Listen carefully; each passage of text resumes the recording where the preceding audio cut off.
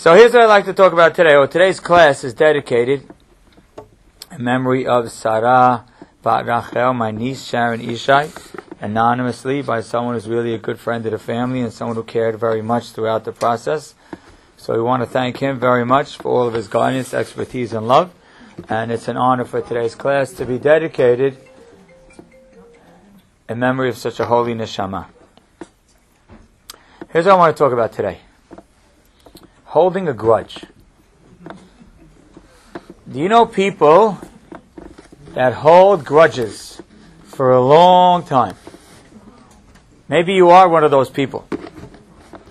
And you see, there's a difference between anger and a grudge, and I think this is the difference. When someone gets angry, they get angry. They get vocal, they get loud, sometimes they get scary, they get heated, and they're full of open anger. And you feel it, and you see it, and you watch it. And in many cases, the anger calms down. A grudge is after that. A grudge is silent. A grudge means, I'm not yelling and screaming anymore. Instead of it being over here in my mouth, I hold it over here in my heart. And the grudge sometimes could be something that people hold on to for days, weeks, months, years, sometimes decades, that people hold on to a grudge. And today I chose to speak about it because that really is the core of what made the story of Purim spin. It's what made the story happen. It's how one man handled a situation and how another man handled a situation, which will teach us the travesty and the devastation that holding a grudge creates, and hopefully the solution and how not to is going to both come from the same story. Where's the grudge? The grudge is simple. Haman becomes one of the most powerful people in the world. Every man, woman, and child bows to him besides one man, Mordechai. Mordechai doesn't bow down, and the pasuk says, "Vayimaleh Haman chema." Haman was full of this anger. Yet you don't see him go crazy. You don't see him yelling. You don't see him screaming. You just see him holding this inner anger that he's going to take out in extreme ways. So many people hold grudges. Because there are people here who are thinking, yeah, I know a guy who holds a grudge. Or maybe once I held a grudge. No. I mean people who aren't fuming at somebody. They just have simple resentment. They could have resentment to their in-laws that they're holding on to for years. People have resentment to places where they used to work and no longer work. People have resentment to rabbis for not handling a situation right, that they hold on to for years. People have resentment sometimes to their spouse that they're still married to. And every day they come home and there's a little bit of resentment inside of their heart. There are people that have resentment to their parents. There are people that hold resentment to their children. And it's not something crazy. They may still talk to them. Many people hold resentment to their siblings. Little resentment, a little bit of grudge. And my goal today is to understand why this is so bad and what to do about it. Thank you, I agree with that. So there was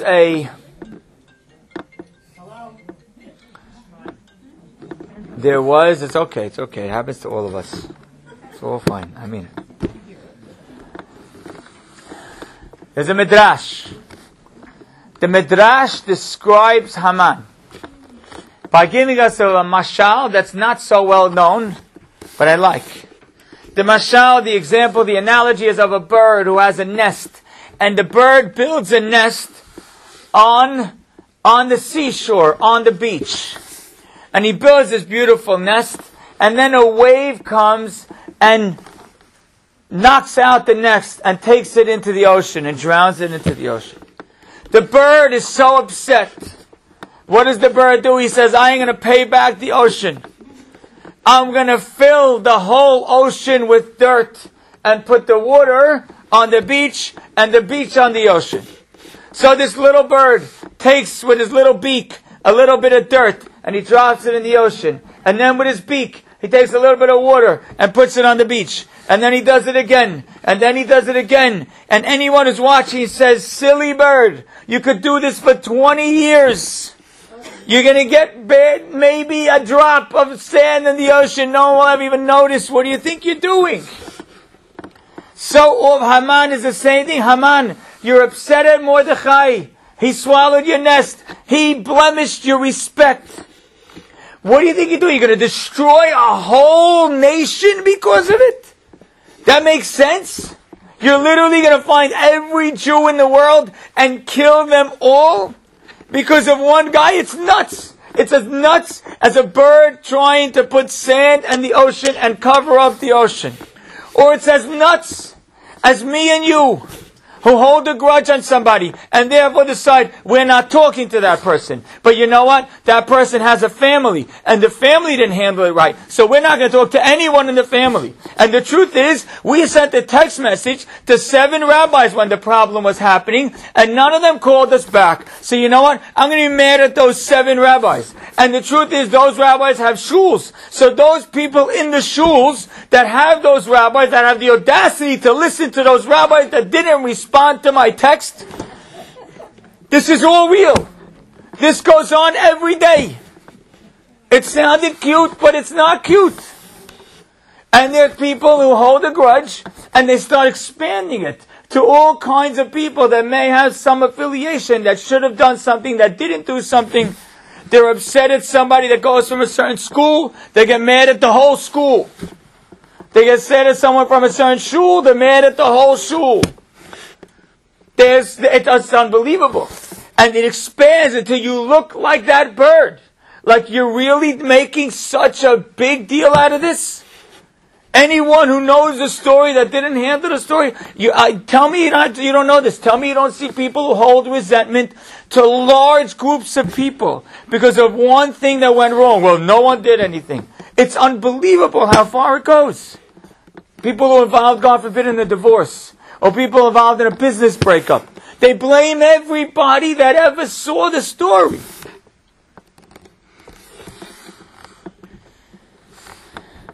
When you look at it, you're like, you're nuts.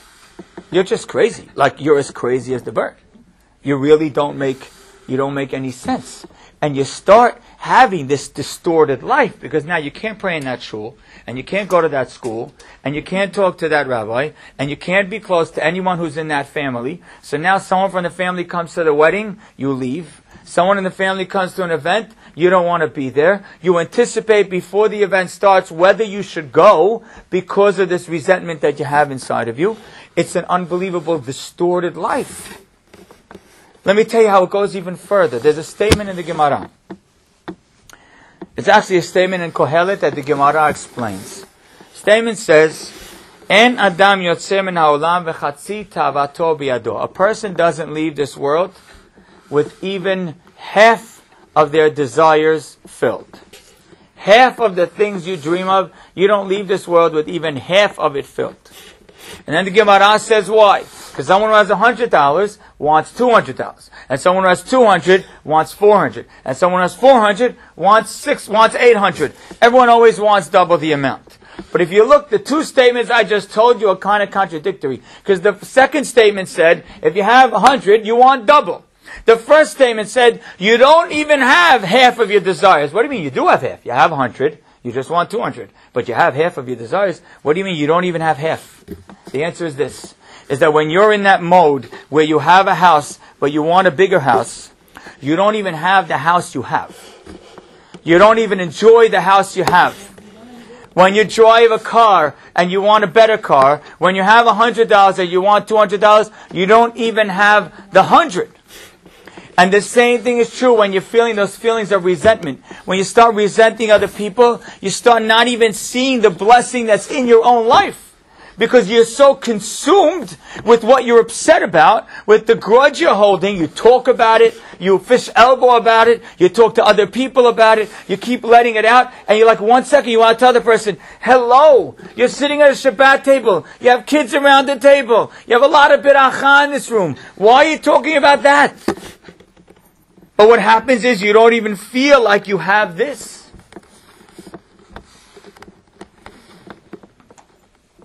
And one more nuance, one more element of why it's ridiculous. The pasuk says about Haman, "Vayivez be'enav." It was degrading in his eyes to only kill Mordechai, so he decided to kill the whole Jewish people. And our rabbis say, you know what, that word vayivez, we've seen that word before. Where did we see the word vayivez before?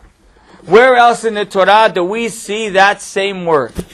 So the Gemara Midrash says, we see that word many years before by Haman's great ancestor, Esav. When Esav was sold the birthright, and he gave for a bowl of lentils, he sold the birthright to Yaakov. Pasuk says, Vayivez Esav et bechora. Esav degraded or belittled the birthright. And the rabbis compared the two. What does Esav belittling the birthright have to do with Mordechai belittling the idea of just killing of Haman killing just Mordechai? Listen to this, because this is very true. That what happened to Esav? Why did Esav sell the birthright? Why did he sell it? Because in the moment, the bowl of lentils looked much better. A little while after, the pasuk would say, he would scream about the fact that Yaakov took his birthright. But when it happened, it was nothing to him. He laughed at it. Please take the birthright. I have food. I'm going to get the lentils. Take the birthright. But after it was over, he regretted it so badly that he screamed, how did he take my birthright? When you did it, it didn't feel like anything. But afterwards, you were full of regret. Haman's resentment and anger, you know what it's going to result in? So much regret. You look back and you say to yourself, for real, for 5 years I didn't talk to this person about what? Or for 5 years I avoided this person about what? I know someone who was upset at somebody, and that somebody was involved in producing a sidur. So because of that, they would never use that sidur. So many times in shul, they come at the shul, the only thing on the table was that one. They can't pray mincha because they can't get the sidur. And then they can't get this, really, like a real thing. And you say, really? When, with hindsight, it's so embarrassing. Sometimes when you look back at the grudges you hold or the grudges you held, it's such a joke. It becomes so much bigger than it should.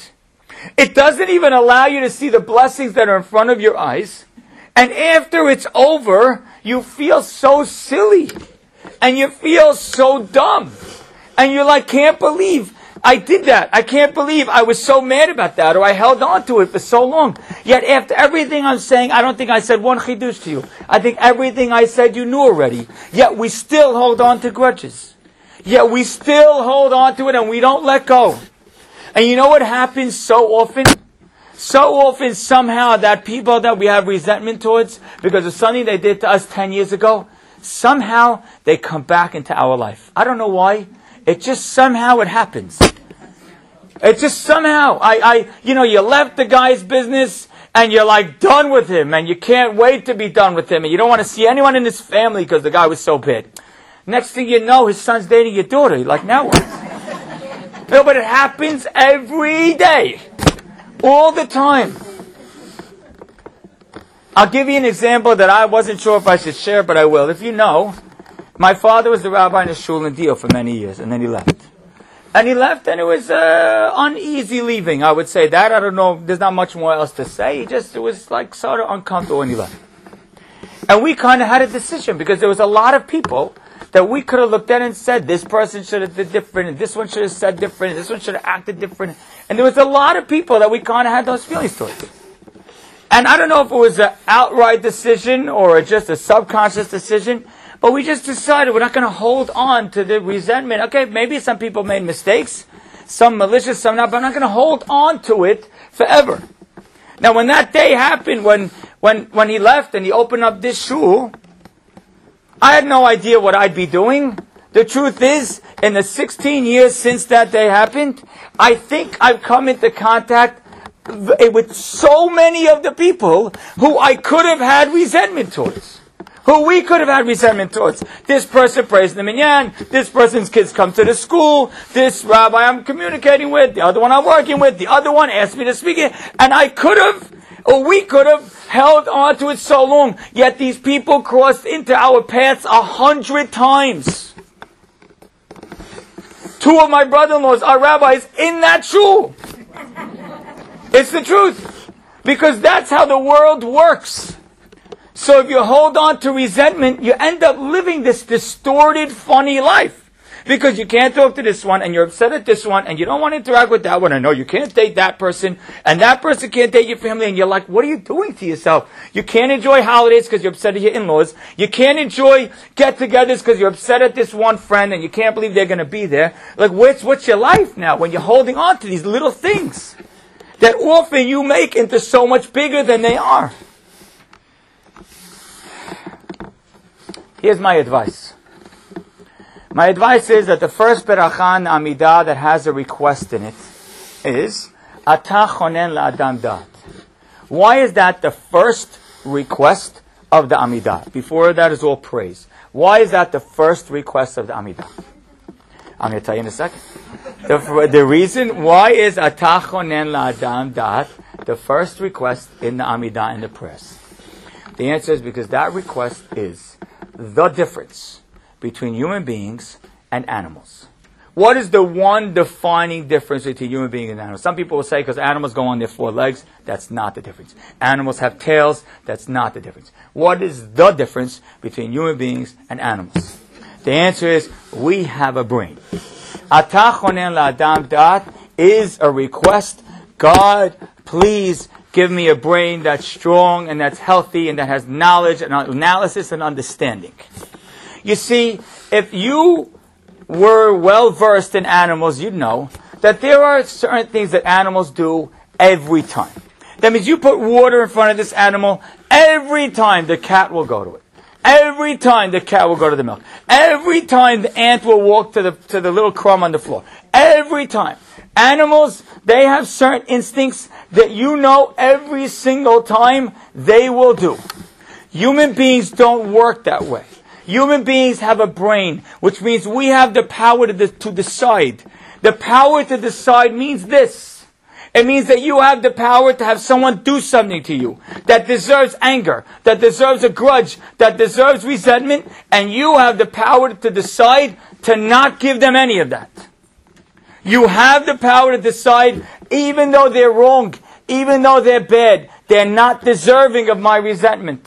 They're not getting any of my grudge. They're not. I can decide not to give them resentment. Even though everyone around me says, how could you ever talk to that person? I could decide I'm not going to hold on to it. I have that power. I'm not a dog. I'm not a cat. I'm not a tiger. I'm not a lion. I'm not an ant. I'm not an elephant. I don't just live on instincts. I live by my brain. And my brain can tell me, I can decide that even though everyone says and everyone in my position would resent, I can decide not to.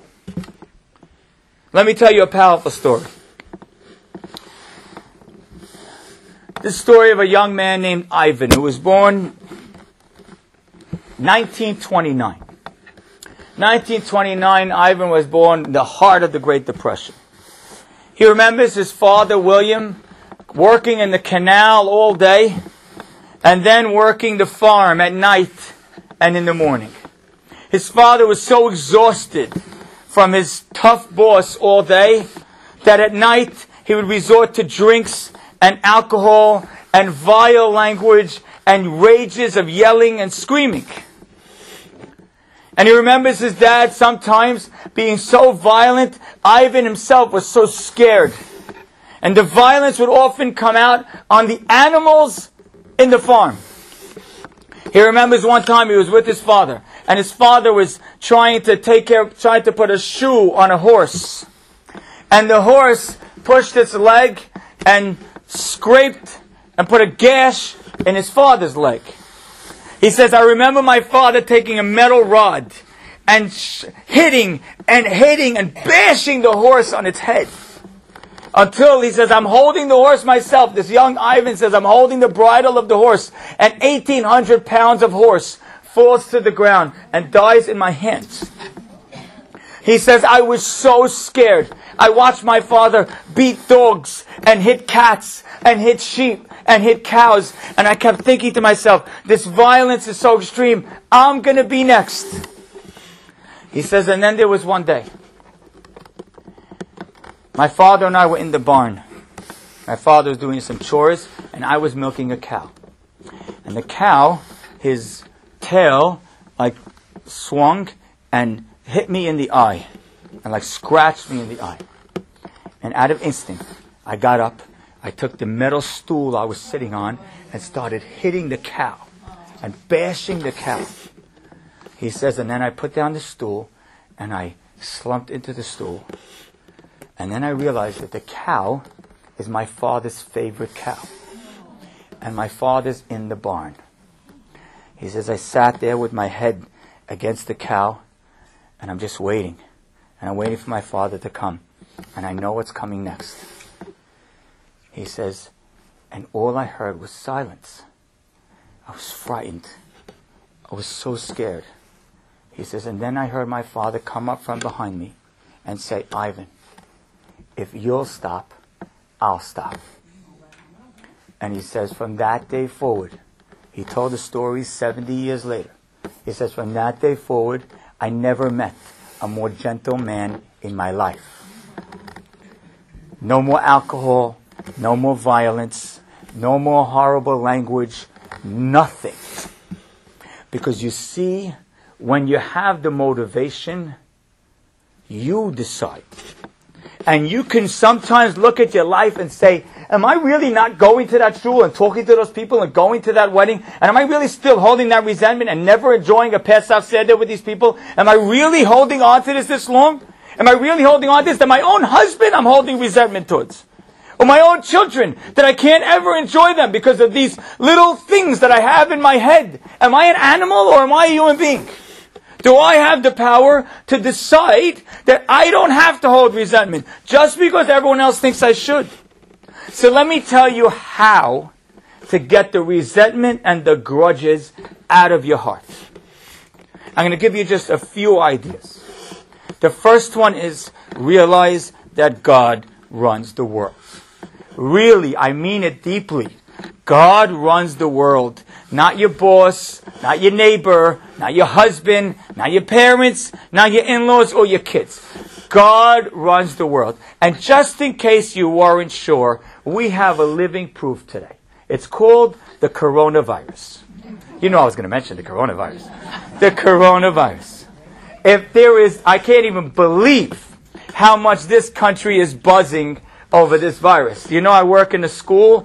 Every single kid in the building, all they want to talk about is this coronavirus. What happened? Someone got it here, someone got it there, someone caught it there. We're going to close down school. By the way, the kids are 50% frightened and 50% excited because they kind of don't mind if school closes for 3 weeks. But I want to tell you something. What's so amazing about this coronavirus? You know what's so amazing about it? How did it start? They're not even clear, but they say there was a bat in China in a random, Wahoo or something market. And the bat, had a little bit of juice from the bat, went into a cow, and they slaughtered the cow, and some random China person ate some of that meat, and somehow it spread. Which means a little bat in the middle of nowhere was eaten by a man who, if you saw him on the road, you wouldn't say hi if you saw him 1,000 times. Yet that little bat brought the whole world to its knees. The whole world. It's unbelievable to watch. The whole world. There's people who tell me, Rabbi, a month ago, we were making so much money. The economy was never better than it's been. In 20 years, it hasn't been as good. Trump and the tariffs, and not the tariffs, they got it all worked out. And forget it, business was rolling for so many people. Rolling. Yet, a little bat in the middle of nowhere, eaten by a guy who you'd never say hi to, cost the world billions, maybe trillions of dollars. It's unimaginable. The whole world came to a standstill from a bat. And you're not sure that God runs the world? You think your in-laws do? Really? And just in case you think this is the first time, let me give you another example.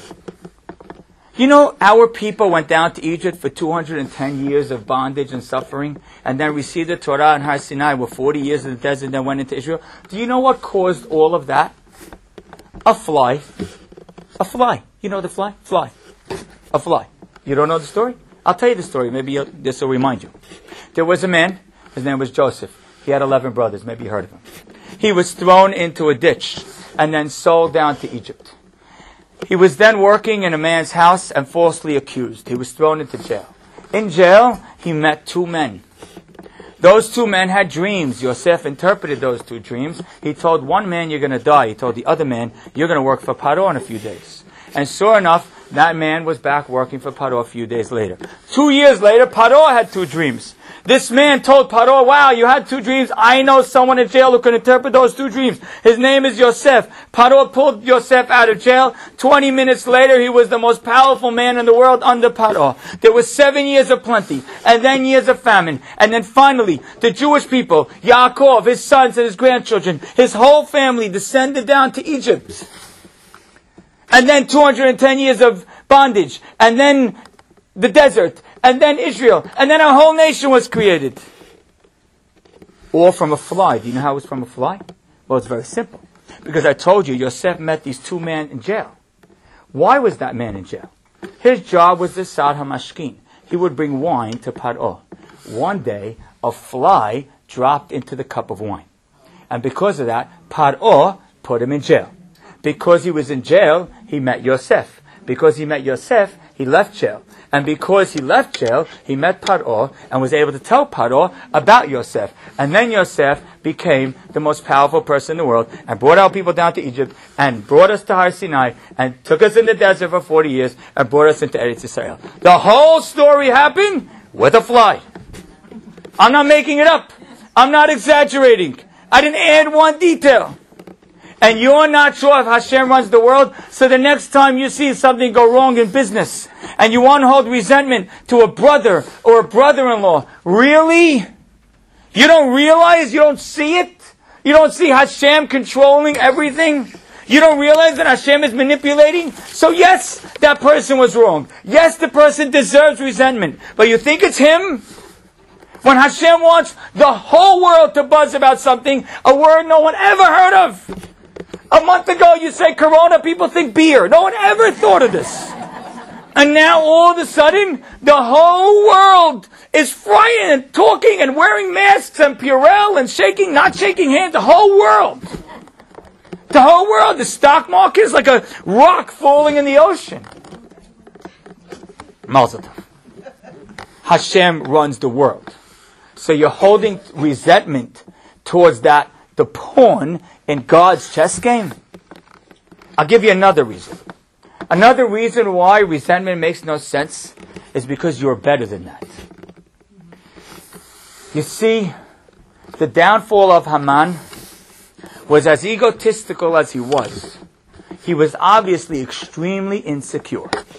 Because one man didn't bow down to him and he cared about it. You see, our people, Haman comes back from Amalek. Amalek was going to bring a similar mentality to our people. Let me show you how. Because see, Amalek fought the Jewish people when we came out of Egypt, and everyone says Amalek cooled off the water. The Jewish people were rolling and hot and on fire and doing great, and now Amalek came and cooled us down.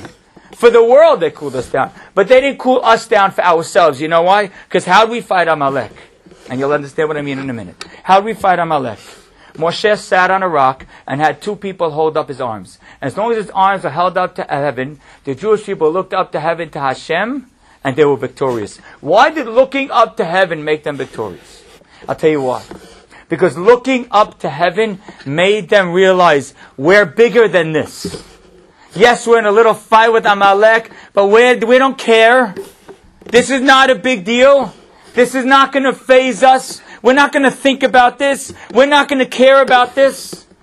That person you saw on the street who didn't say hello, you're bigger than that. Even the person who you think stopped you from some income, you're bigger than that. Even a little disagreement that you have with a brother-in-law, you're bigger than caring about that. These things don't matter. They shouldn't matter. And you know what the greatest image of that was? Mordechai. Mordechai lo yichra v'lo yishtachaveh. It's basically saying he wouldn't bow and he wouldn't bow. What does he mean he wouldn't bow? He physically wouldn't bow and he mentally wouldn't bow. He doesn't care. Haman wants you to bow and Haman wants you to serve him. Mordechai doesn't care. I'm above that. I'm like the Jewish people with Moshe's hands holding up to the heaven, saying we don't care about these things. You're really going to sit and hold on to these little nuances of your life, and you're going to sit there and distort your life because of some person? You think that person matters that much? You think, you're upset because everyone didn't get involved. Everyone doesn't even think it's that big a deal. They think you're stronger. They think you're more confident. They think you're more capable. They think you moved on. They can't believe that you're still holding on to that little bit of nonsense. Are you kidding? I'll give you a real personal example. So I had someone who was very upset at me. Very upset at me. He thought that I could have helped his kid in a certain way, his daughter, and I couldn't have. But he thought I could have. And he was very upset at me. He sent me tough text messages, stopped talking to me, was really upset at me. So a little while ago, like 2 months ago, I walk into a house and I see this man there. So now I have a choice to make. It happens to be, I know this guy, like if I get up to speak, would walk out of the room. Now I have a choice to make. I said, do I really care? I walked right over to him, almost surprised him, and said, by the way, you have to watch your son. When he does this and that, the kid is a gem. Guy couldn't believe it. 1 second, Rabbi he knows I'm mad at him. How do you just come over and give a compliment? I'll tell you why, excuse me for saying this. I don't care. I'm bigger than that.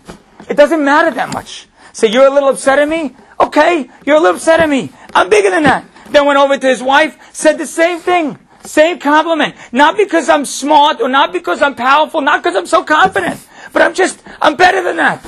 I'm better than caring this much. I feel I'm above it. I don't feel like I should sit and get down in the dirt and in the mud and care about these little things. Let me give you another awesome story. There was a dinner a few weeks ago for YDE. Someone spoke at the dinner. I forget his name. I wasn't there, but someone told me the story that this man had said. There was an event where Margaret Thatcher, the Prime Minister of England, went to this big celebration wearing a dress, a beautiful dress. When she walked in, she realized that the Queen of England was also at the event wearing the same dress. Now, you don't wear the same dress as your sister-in-law. You definitely don't wear the same dress as the Queen of England. So she quickly leaves the room and changes, but feels very, very bad. So she sends a letter to the Queen of England saying, I'm sorry, I made a mistake.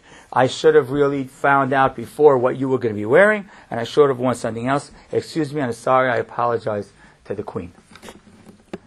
A few weeks later, Margaret Thatcher, Prime Minister of England, gets a letter back from the secretary of the Queen. And the letter says, the Queen doesn't even notice commoners.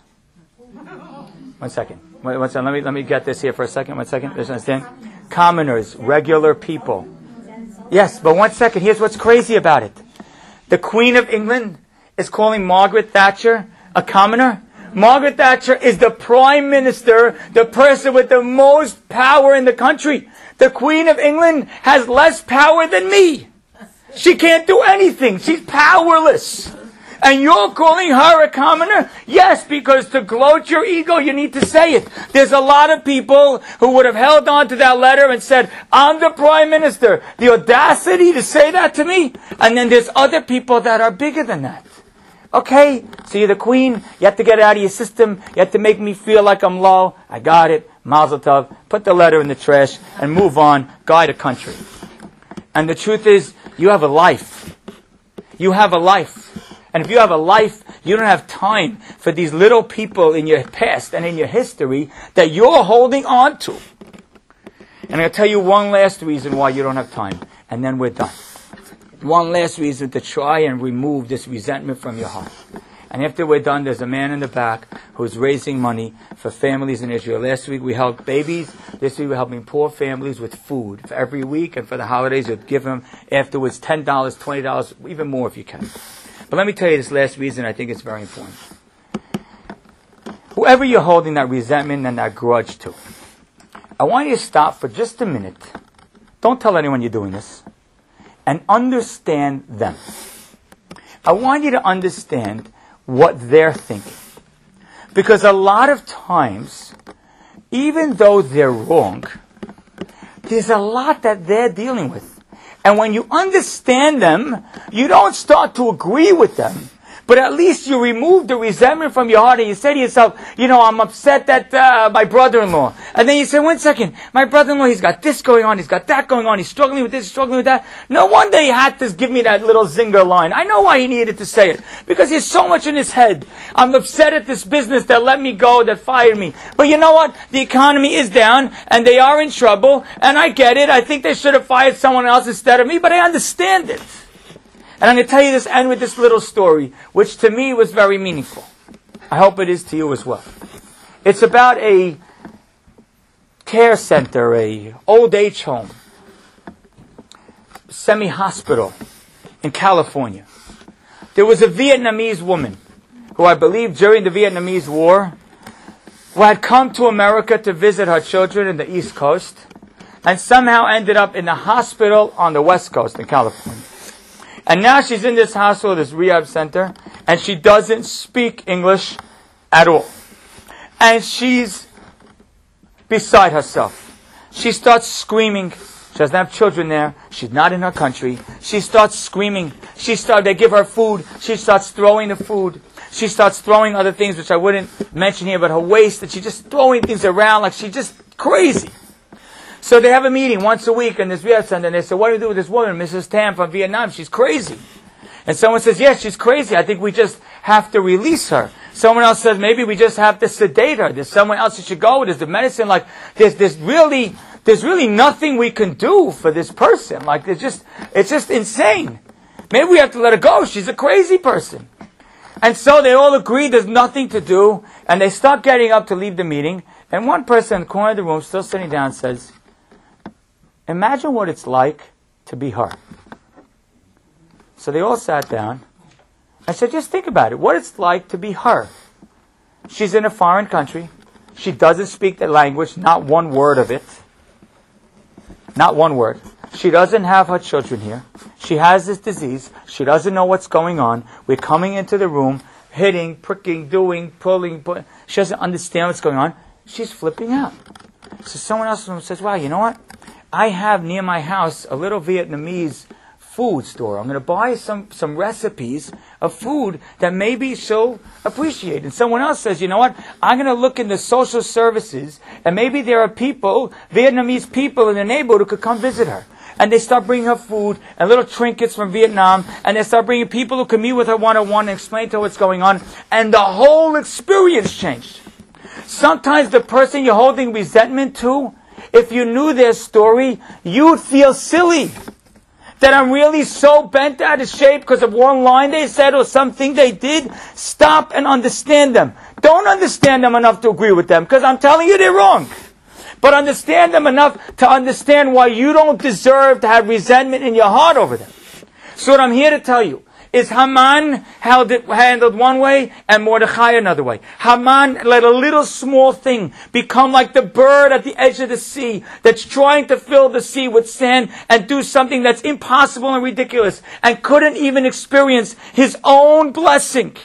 You could be that person who allows resentment and grudge to start to permeate so many areas of your life where you can't even look at your child and appreciate the beracha that's in front of you. And you extend it to so many people, and you become 10 years from now, you're going to look back and you're going to say, I was so silly. Or you could say, I am a human being and I have the power to decide. Maybe something in my life right now today is going to motivate me to say, you know what, Ivan, if you won't, I won't. I'm not going to do this anymore. I'm going to be like Mordechai. I'm going to realize that Hashem runs the world, not mere people. Haman wasn't the guy. In Mordechai's world, only God was. Just like Hashem could bring coronavirus, He controls everything that's happening around my life. And when I understand that, I know that I am above the resentment of little people with little problems, the little memories that I'm holding on to in my little brain. And if I want to really get the resentment out of my heart, let me stop for 5 minutes and imagine what they're feeling. And then I realize how dumb it is what I'm feeling. You could live a life of resentment and live a distorted, funny life. Or you could be above it all and live happy. Thank you.